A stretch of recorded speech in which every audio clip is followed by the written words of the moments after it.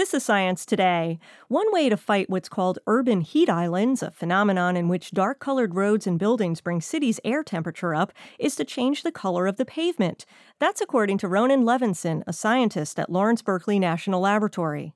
You can choose a more reflective pavement surface instead of a darker, less reflective pavement surface. The more reflective pavement surface will stay cooler in the sun. It also won't heat the air of the city as much as the darker, hotter pavement will.